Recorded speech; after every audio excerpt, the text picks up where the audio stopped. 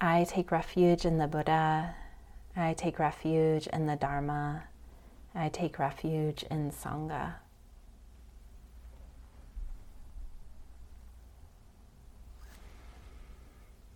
Oh, good evening.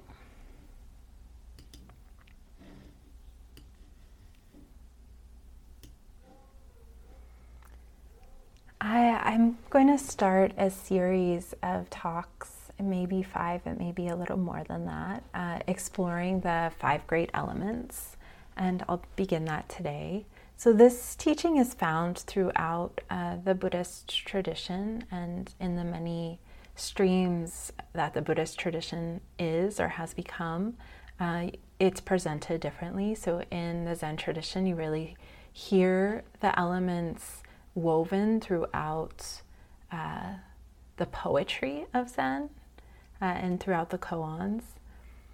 And the 5 great elements that I'm talking about are earth, water, fire, air, and space. And in the Buddhist tradition, space is added as an element.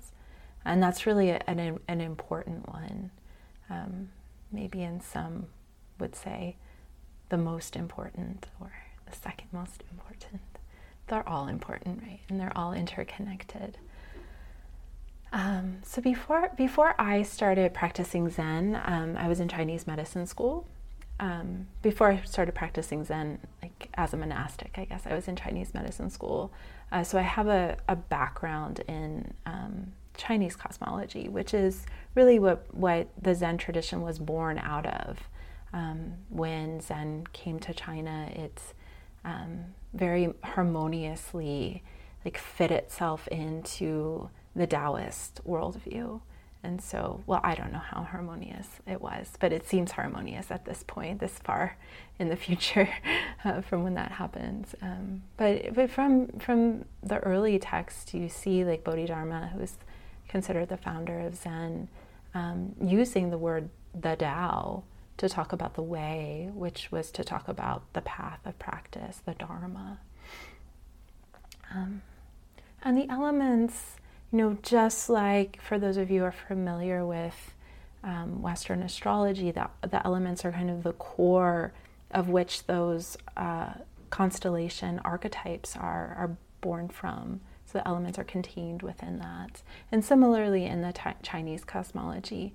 And so those elements that are like the precursors to the archetypes, can be traced to describe physical experience, physical observation, emotional, psychological, and spiritual. And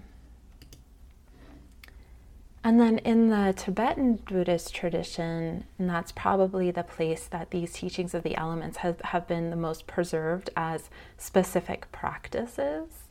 They're so deeply embedded into the cosmology of the teachings, describing energetic constitutions of practitioners through this archetypal framework that has come to known in the West as the 5 Buddha families. For those of you who are familiar with that, there's been some Western psychologists who picked that teaching up, and so there's some books on it. And then, of course, indigenous cultures throughout America have used the elemental framework as a way of understanding ourselves or the self and our interrelationship with all things. And that's similar in Buddhism. I mean, that's part of the reason why I like to come back to the elements again and again, and I find myself doing that. We often lead a retreat at the monastery. It's a week-long session, meditation retreat that's outdoors, and often during that retreat we're really exploring the elements. So one of the things that I find this teaching can do is can help us see certain commonality of all things, feel like the elements are such an embodied teaching. We experience the elements most intimately through our body and then through the senses. And then we can see how, that we can start to open to. Maybe it's not always obvious, but during that retreat, oftentimes people feel my breath and the wind are the same. Just this recognition the air element in the body and throughout the body of the earth. And this is a piece that you find throughout the Zen tradition. I was talking a little bit about this last week. This just interpermeation of the world, what we call the world, the earth, and what we call ourselves. And that barrier doesn't stop at our skin, but we are intermade by, and we make and participate in the co-creation of the universe. And that's very much within the Zen tradition of this kind of intimacy, like the body, our body is the body of the earth. So today I want to start with the earth element.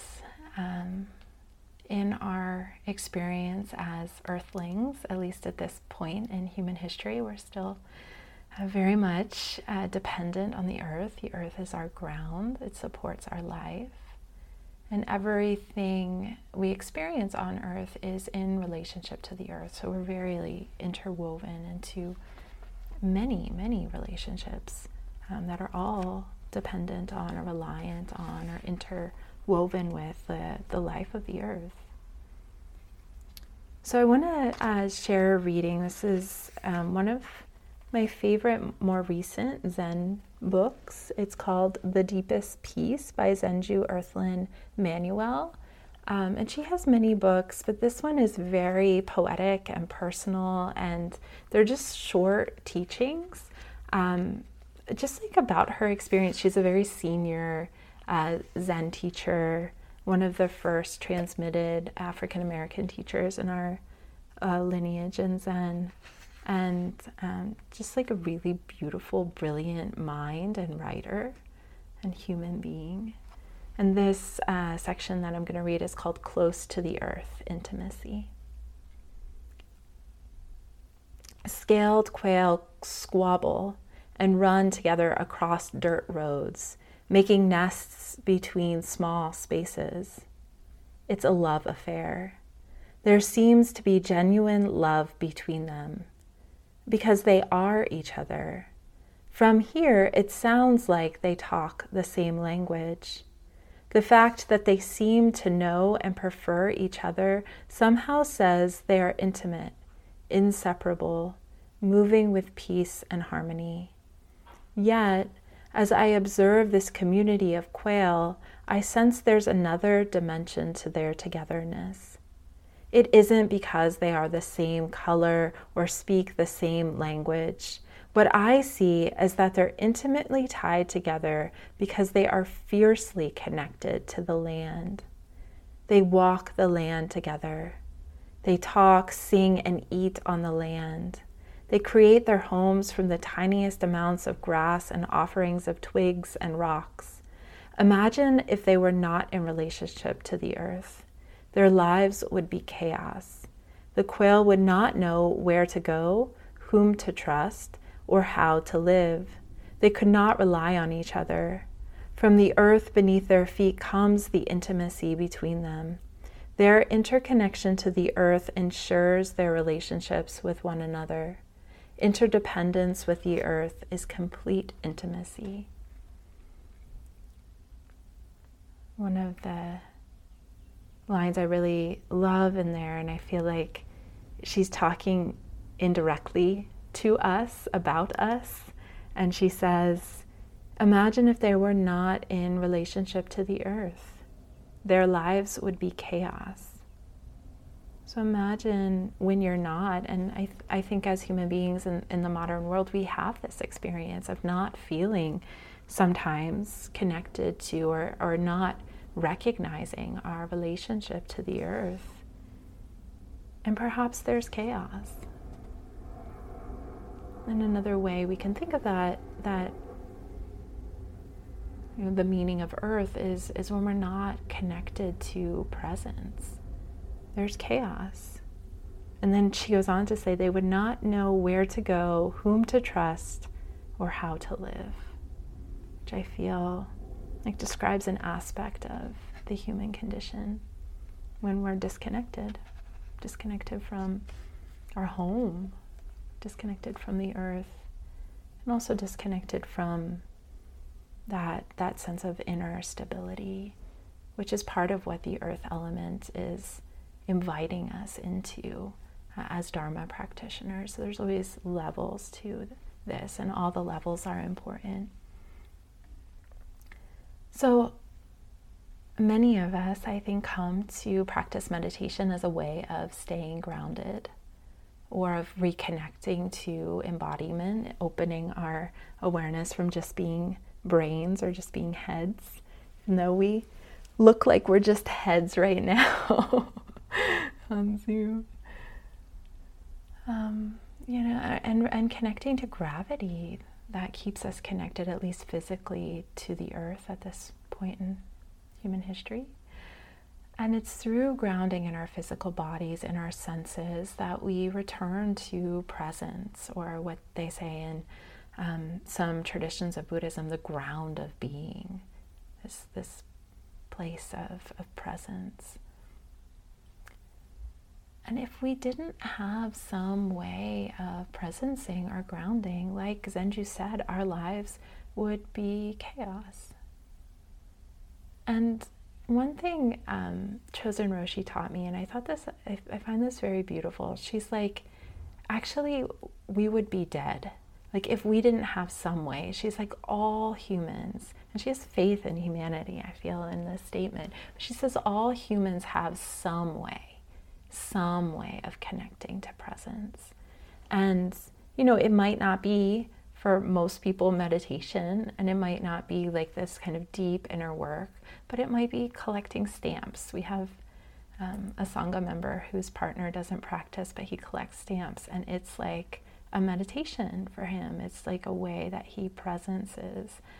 And there's, countless other ways you can think. Chozen Roshi would often invite us when we were like going home for the holidays to visit friends or family and friends, and people were sometimes nervous about going and seeing extended family members.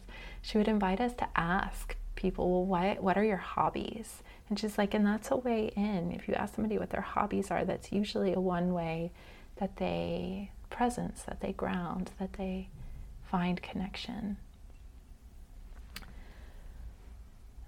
So for most of us, our entire lives happen in relationship to this planet. We are the earth and we are of the earth. When we return to our bodies and to basic presence, we return to the earth body.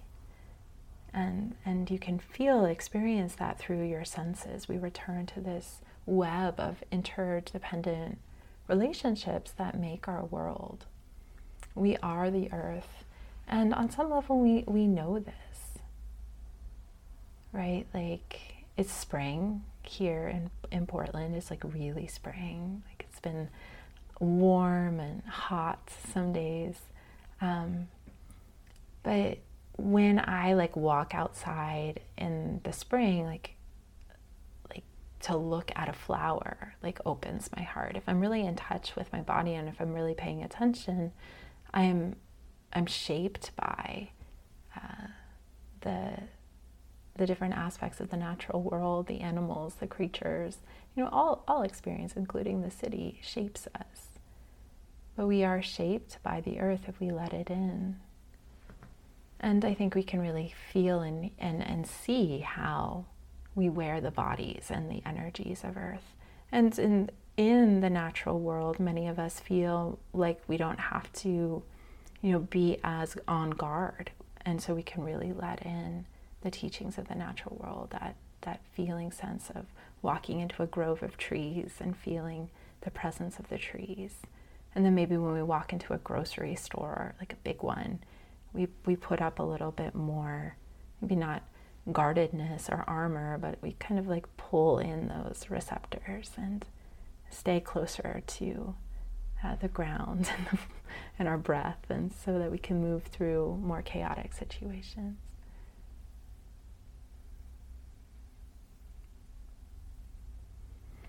embodied the earth element is our physical body. So one way of connecting to this teaching of the earth element is through our physical bodies, our muscles, bones, tendons, sinew, skin, the flesh of our bodies. It's like our own soil and ground. And living in a fast-paced world with high-speed internet and AI and cell phones, it's sometimes, unfortunately, easy to forget that we have bodies.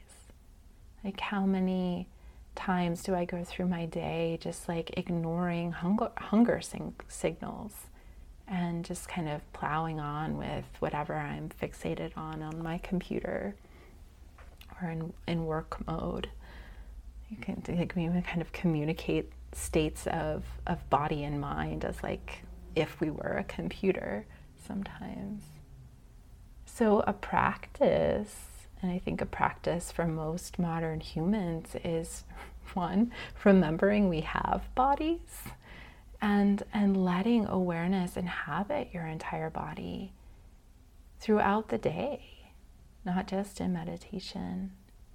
And it can be subtle, but it can be like rather awakening to like sit at the computer and also know that you have feet and a stomach and a heart, and that you can inhabit those places as well and feel the subtle responses and the way that the body communicates its needs, and the way the whole body and our hearts respond to whatever we're taking in. That's a really interesting practice, just to notice like, oh, when does my heart close as I'm like scrolling through the news or looking through Instagram, or when does my body tighten up, and can I be in relationship and kindness and compassion and relationship with my body, as I'm taking in, experiencing different stimuli. And maybe you would do something different, and maybe you wouldn't. Maybe it's more just about being in relationship. Like, oh wow, I recognize that tension. And that changes things, even that just place of recognition. It's like our bodies respond to our attention. One Buddhist teacher said attention is love. It's like what we give our attention to is nurtured.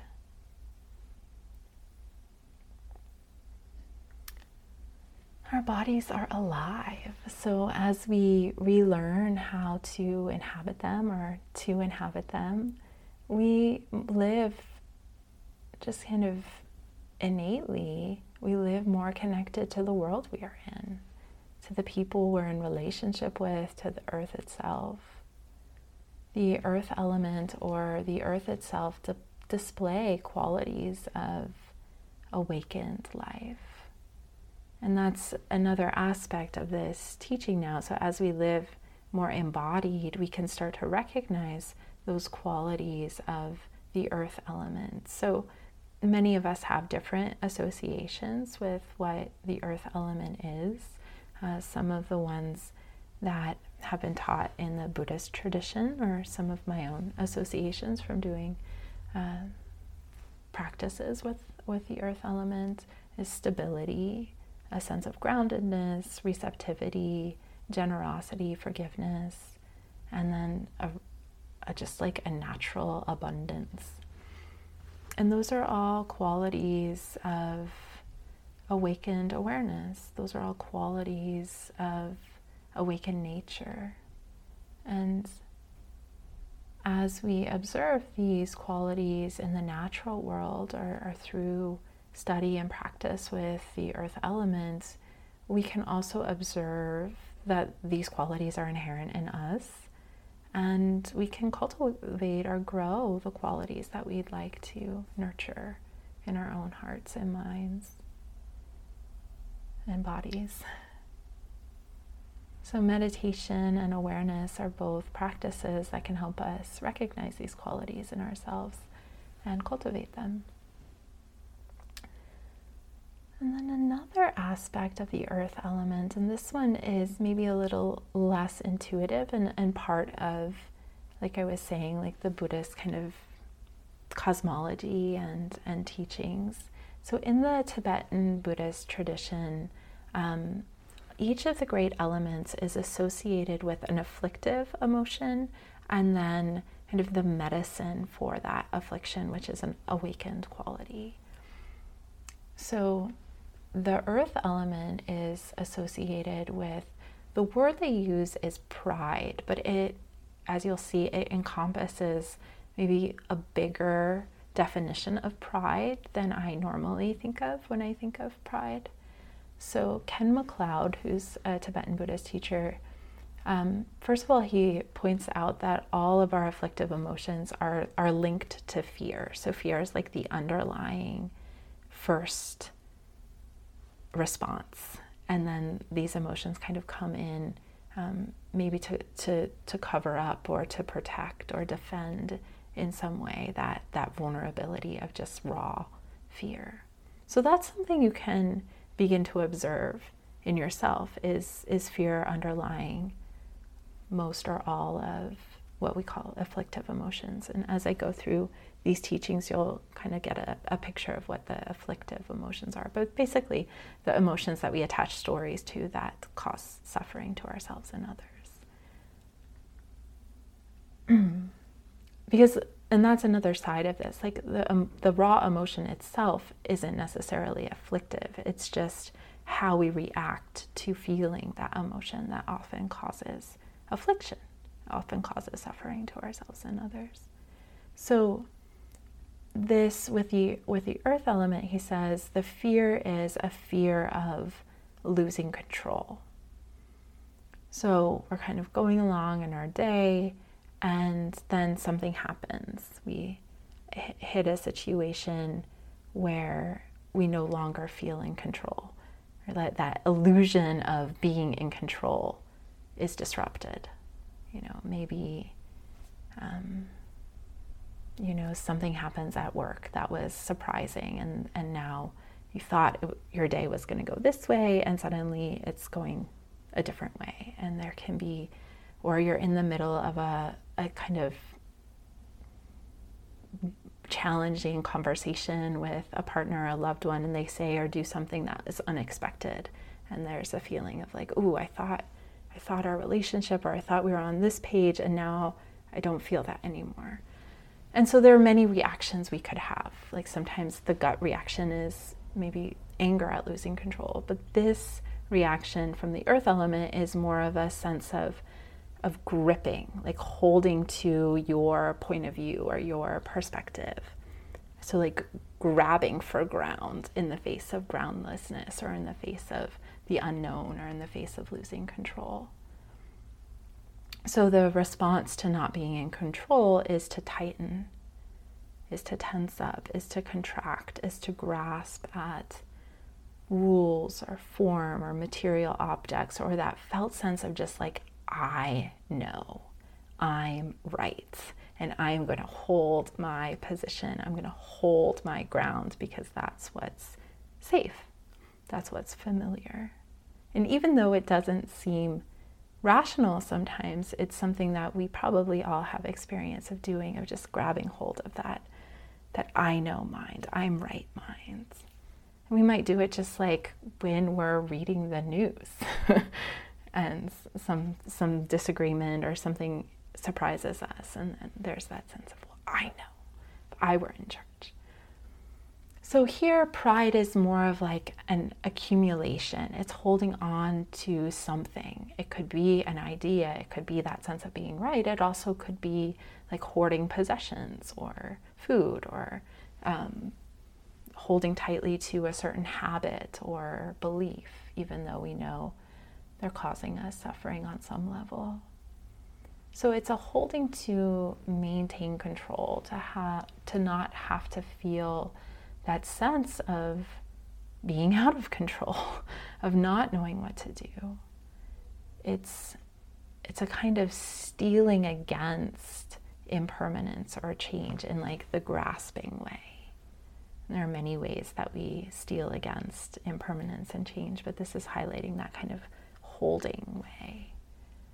So it can be a calcification of beliefs, it can be a putting oneself up and trying to find security and stability in those ideas, that position, roles, responsibility, job, title, relationship. Those are ways that we can do it on like a longer term scale. It's just really investing in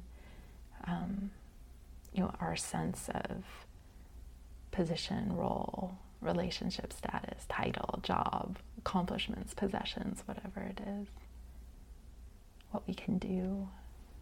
So the teaching of the earth elements is just like inviting investigation there, saying like, things that change, and changes the nature of experience is the nature of all things, that all things will change, all things are in flux, that we can't hold on to anything in the material world, including our own identities, for too long, because everything is changing. So it's pointing to that sense of grasping, of wanting to be right, of hoarding, is not going to really provide a sense of security in the way we might want it to in the moment that we're doing that. We can't find stability in things that are changing. We won't find true security in being right, or having lots of rules, or having lots of things, or following the rules. So true, and this is the Dharma teaching, true stability, true security comes from accepting change, from releasing the need to control the unknown, to control other people, including what other people might think of us. The Chozen Roshi says, we build our home on groundless ground. And so true stability is, in another way of saying what Chozen said, is true stability is returning to presence, to the ground of our being, knowing that inner home, that sense of security, maybe even that sense of inner abundance. When we're truly present in the senses, we can feel the abundance of just life itself unfolding itself, because the other side of impermanence, that everything is changing, kind of slipping away as we try to grasp a hold of it, is that everything is coming forth, is blossoming, is being born new. And so we can, resting in presence, see that side of things, see the abundance that's present in the senses all of the time. So I just wanted to give a few practices as a way of connecting to the earth element. So in Buddhist cosmology, the earth element is represented in the color yellow. You might have your own color for the earth elements, but in that, and this specifically comes more from the Tibetan tradition, the Buddhist families. So the color yellow is one way of connecting to the earth elements. And another is to visualize in your meditation or throughout your day, connecting with inner security and stability by imagining a golden yellow jewel in your core. And that can be just a way of remembering, like, the jewel of your true nature is right here. And this jewel is the Mani jewel, which is called the wish-fulfilling jewel. And it's the jewel that Jizo Bodhisattva is holding, who is the Bodhisattva of the earth. His name literally means earth womb, Bodhisattva. And he holds this jewel, this Mani jewel.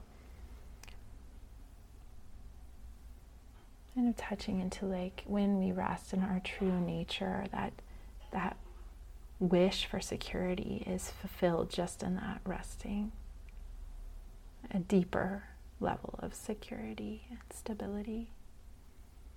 And then other ways, so that's like kind of a way of using the imagination and has a playful quality, but other ways of coming back to that stability of the body through our skeleton, through contact with our seat and feet, and feeling the silence and stillness of the body before thought. And then, of course, movement practices like going for a walk or stretching or doing yoga can help move stagnant energy, and also can just help us like feel the body as a body connected to the earth. And then practices like gratitude and appreciation for this life, and starting small and immediate. So connecting to something right in the moment when you ask yourself, is there something I'm grateful for? And then using your senses to connect to gratitude right here, right now. And that has a way of presencing us, bringing us into the present moment, opening the senses, and then also opening the heart. And then last, the quality of generosity. So the spirit of generosity is the other side of that kind of tendency to hoard or hold on to or grasp. Generosity is more of an open hand, right? And generosity of mind is an open mind. So we can practice that when we notice the mind getting tight around our particular belief or idea. See if we can open the mind and try to hold or imagine ourselves into other perspectives. The generosity of the heart is an open heart. So noticing when the heart closes and seeing, oh, can I take the gesture of openness, even for a moment, around whatever is coming up in the feeling realm. And then there's the willingness just to give, to share, to serve, to be in relationship. Generosity counters rigidity and isolation and stagnation and negativity, because it opens us up into interdependence, into relationship.